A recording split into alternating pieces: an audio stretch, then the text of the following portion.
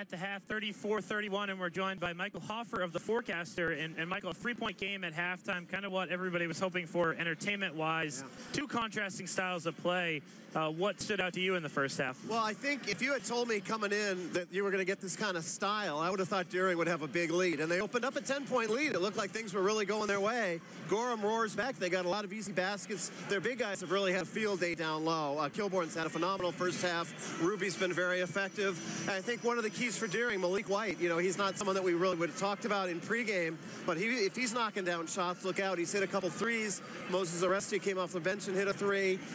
Deering isn't really in foul trouble, which is often a problem for them. So this is really shaping up to be a great game and an exciting second half. Yeah, and they brought Salamoni in there after to try and deal with some of that size, but with Tebow and Kilbourne, is there any way Deering can kind of try and guard both those guys? Well, I think it's more an issue of getting back on defense in transition. You know, Deering's getting these baskets, and then boom, you look up, Gorham's getting layups. I think they've got to work on getting back. I mean, Deering really, other than not getting back on defense, has pretty much played the half they've wanted to, I've got to believe.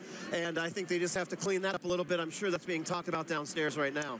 Benedict Williams coming in 17 points per game. He's got 9 all from the free throw line. Do you think he maybe needs to be more of a factor? Well, he'll be as aggressive as possible, but, you know, Deering's getting these transition looks. It's not like they really have to look for him. The offense is just kind of creating itself. I wouldn't be surprised if he's a bigger part of the offense in the second half. He's got a lot of postseason experience. He had a big postseason for them last year. He'll certainly be a key in the second half. 4 or 5 game great matchup, and both these coaches are in their second year. Can you start to see kind of the foundations of great programs building here? Yeah, well, you know, Coach Carter has a long resume. He had a lot of success at Westbrook, and Coach Wing worked with Coach LeGage with the previous regime, so it was a pretty seamless transition. But yeah, I mean, you can definitely see Deering is coming along nicely. I think last year they were happy to be in the tournament. I think this year they really feel like they can make a run, but they got to get through this game first.